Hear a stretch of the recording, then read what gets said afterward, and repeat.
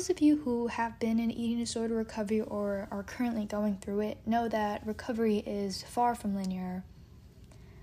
I mentioned in my update that I feel like I'm relapsing more than actually recovering, but I think it's important to remember that there is recovery in every relapse, and when you do relapse, it doesn't mean you're failing. It just means you're learning, growing, and becoming a stronger person. But before I continue, I want to define what a relapse is for those of you listening who don't understand. A relapse in eating disorder recovery is when a person resorts back to their disordered eating habits, or habits in general. For instance, overly obsessing about their weight. If they struggle with bulimia, which is a personal example, they will go through the restrict, binge, purge cycle. People can have constant negative thoughts regarding their body size, weight, and food, and relapse can take so many different forms, whether it's physical or mental. Every relapse is not the same at all. Warning signs can vary, and coping mechanisms that work for one person may not work for the next, but it's important to know that everyone who does recover from an eating disorder will likely go through relapses. I want to talk about some tips that I found online to be really helpful when I do relapse, and especially for someone who, again, has a smaller support system and is recovering by themselves. I think it's important to make sure you have a plan, a direct plan of action that you can take when you do happen to relapse. I am not a professional, though. I want to say that if you do have the financial ability to go to a therapist, doctor, social worker, really anyone that you can talk to, I really do recommend that. But I think that it's also important to share personal coping mechanisms, because what works for me might actually work for you as well. Obviously, it's kind of this trial and error, but it's important to, again, just have a direct plan of action. The very first thing that I think is so important to do is to let at least one person you fully trust know of the current situation. And this is what I got from the National Eating Disorder site. But this all ties back to your support system and who you trust and who you want to be open and honest with. You don't really need to go into detail, but it's important to understand that your support system is everything. Who you surround yourself with during recovery will make it or break it, and make sure you're surrounding yourself with people who encourage, support, and love you no matter what. And I know I discussed in my update that it's really hard talking to my parents because they're the ones that kind of exacerbated my eating disorder. And it's hard to talk to my friends because they don't really understand what's happening. But despite that, I do have a support system, and as much as I hate telling them and as much as I feel burdensome to my family and friends, I still try to make sure at least I tell one person. These people, no matter how much you might think they're annoyed and they're frustrated with you and they think you constantly fail when you do relapse, they will not let you quit, and they'll remind you of how worthy you are and that you're more than just the way you look, and you're just more than enough. My second tip is to physically list out all the reasons why you deserve recovery. And this ties back to journaling in whatever way you'd like, whether it's like a stream of consciousness or this concrete list. But for me, lists, they tend to be very effective because when you can't seem to think of anything positive, you can resort back to them, especially when you are dealing with the aftermath of a relapse. You feel like you failed, you feel worthless, and you feel just very disheartened and like you've made no progress within the last months, days, weeks, years, whatever. Physically write down a list that you can look at. You can write even just a letter to yourself when you relapse. I have a letter to myself that I wrote when I first started recovery, and it lists a bunch of reasons why I should recover. And those reasons are my brother, my family, my friends, for my dog, so I can eat out with my friends and not feel guilty, or I can travel and not feel guilty about eating foreign foods, blah, blah, blah. Like, it can be super silly because it's personal, it's only for you, and it's so helpful when you're in that negative mindset that you're in when you are dealing with the aftermath of a relapse. For me, like I said, I listed a bunch of things, but one of the main things is that I want to relapse from my brother. He is 13 years old, and at that age, you're quite impressionable, and what your family does, and he's surrounded by me all the time, like, I can influence him so easily, and I cannot imagine for him to have to go through what I went through, because it's time-consuming, it's literally mental and physical torment, and I'm recovering so I can teach him how to appreciate himself and be an exemplar of that. The next tip I have is to keep a journal of triggers, and again, this applies to journaling. I think it's so important, but include in your journal how triggers make you feel when they occur. Sometimes when you fall back into that diet mindset, you tend to feel triggered, and then that's when a relapse occurs. You can write that down. You can say, oh, I started mentally counting calories, and that triggered me, and therefore I relapsed. I started thinking negative thoughts about my body, about my weight, blah, blah, blah. Or I went to the gym and I compared myself to someone. It can be very minor incidences, but everyone's triggers are so different and multidimensional, and you have, again, just a physical item that lets you know when you might feel anxious or when you might get triggered, so you can avoid those situations in the future. I have a couple more tips, one being self-care. It's, again, natural to want to fall back into negative thoughts and behaviors after relapse, and it's important to remember, again, that you're worthy and you're deserving of recovery, and you have to take care of yourself. So after I go through one, I just find activities that make me feel good. For me, the number one activity is going for a walk on my favorite trail or a bike ride. But it's also, sometimes you want to steer clear of exercising after you go through a relapse, trigger the whole binge restrict cycle that we want to avoid.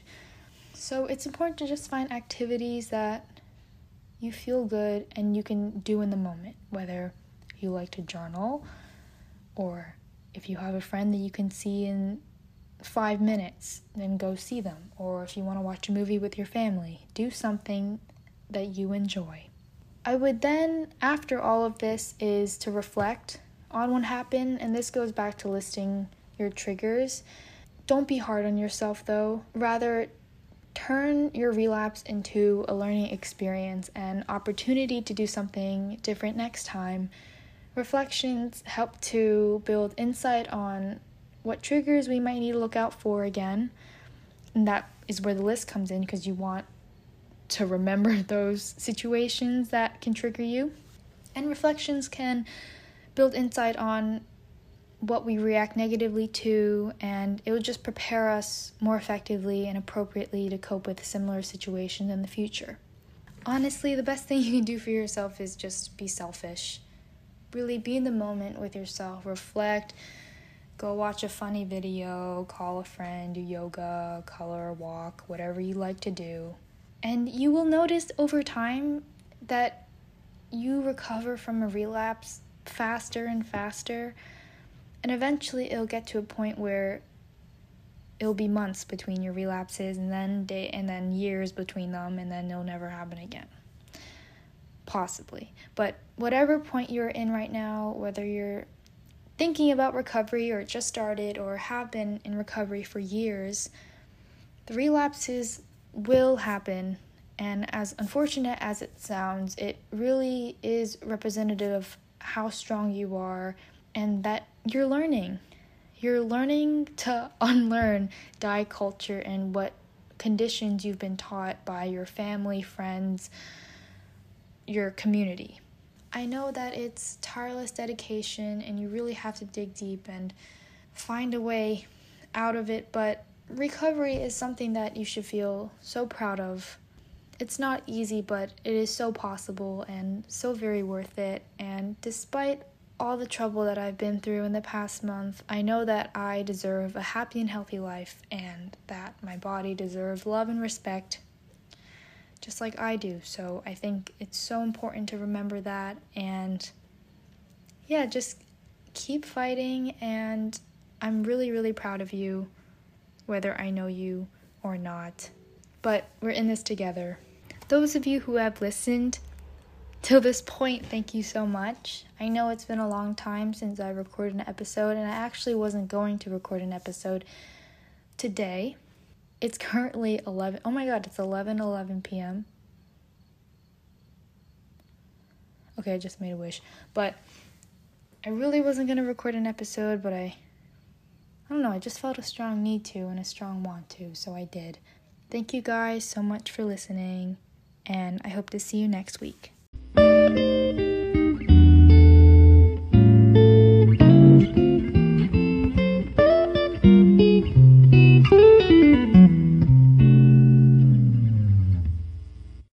Hey guys, welcome to Our Free Bodies. Today I'm going to talk about how to come back from a relapse in eating disorder recovery, and things to remember if you do happen to go through a relapse. It's been a while since I recorded. I uploaded a 3-minute episode called A Little Break on August 11th, and it's been over a month since I recorded something, and a lot of things have happened. School has started. I'm a senior in high school, and I'm taking really difficult courses, but I really do love them, and I love my teachers, and I love the community that my school has kind of curated, so I'm really excited for the year. I do have to do college apps and have to write a lot of essays.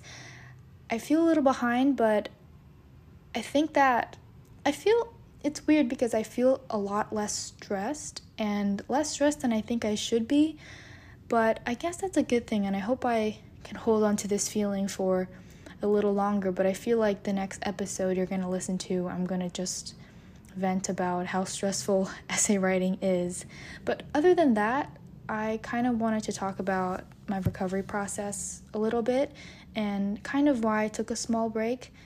I mainly just needed to focus on recovery because during the time last month, I wasn't doing so well. I was honestly relapsing more than I was recovering, and I was afraid that because I wasn't in the right mindset and that I was recovering from multiple relapses, I would say something that my eating disorder brain would say, and it would be sort of a detriment to someone who is listening, because eating disorders, talking about them, it's so taboo, and you have to be so careful with your language. And as someone who doesn't really edit their podcast because they hate the sound of their voice and what they say, it tends to trigger a sort of anxiety that I'm not saying the right things, and I just want to make sure that my audience or whoever is listening doesn't get the wrong idea and can get a sense of comfort coming out of listening to my episodes. And I felt that I could not provide that at the time,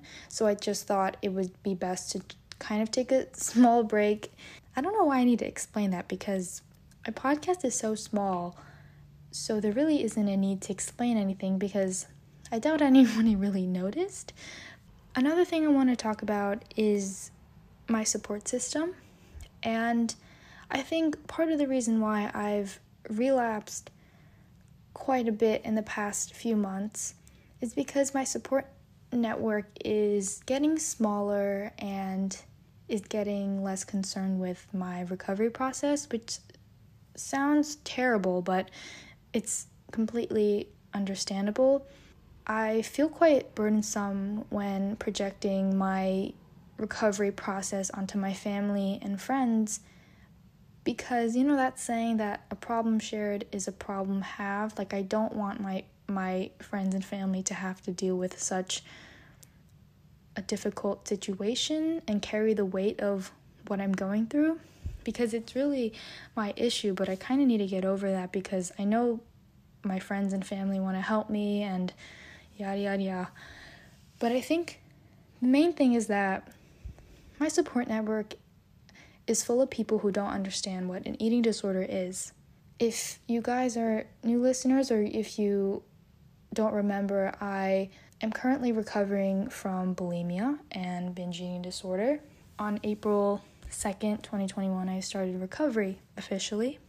But at the time when I started recovery, my support system was quite large. I decided to open up to my friends and help my parents understand that what I was going through was very traumatic. And everyone was so helpful and so supportive, and I felt like recovery would be the most promising journey that I would go on. Unfortunately, that lasted only about a month or two, because I think that over time, your family and friends tend to forget, or they think that you're getting better if they see you physically get better.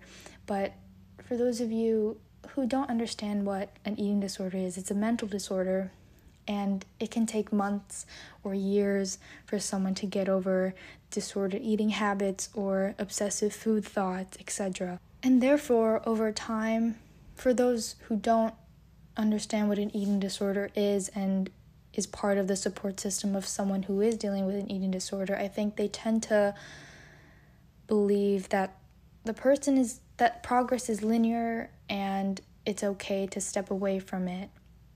And I don't want to speak for people in my support system, but for myself, based on my perspective and what I've seen with my surroundings, it feels much smaller. I don't have professional help, which sounds like, why aren't you getting professional help? Like, you need someone to help guide you. Well, it's very expensive. I went to a therapist, I think 2 months ago, and an hour is $200, maybe, probably more.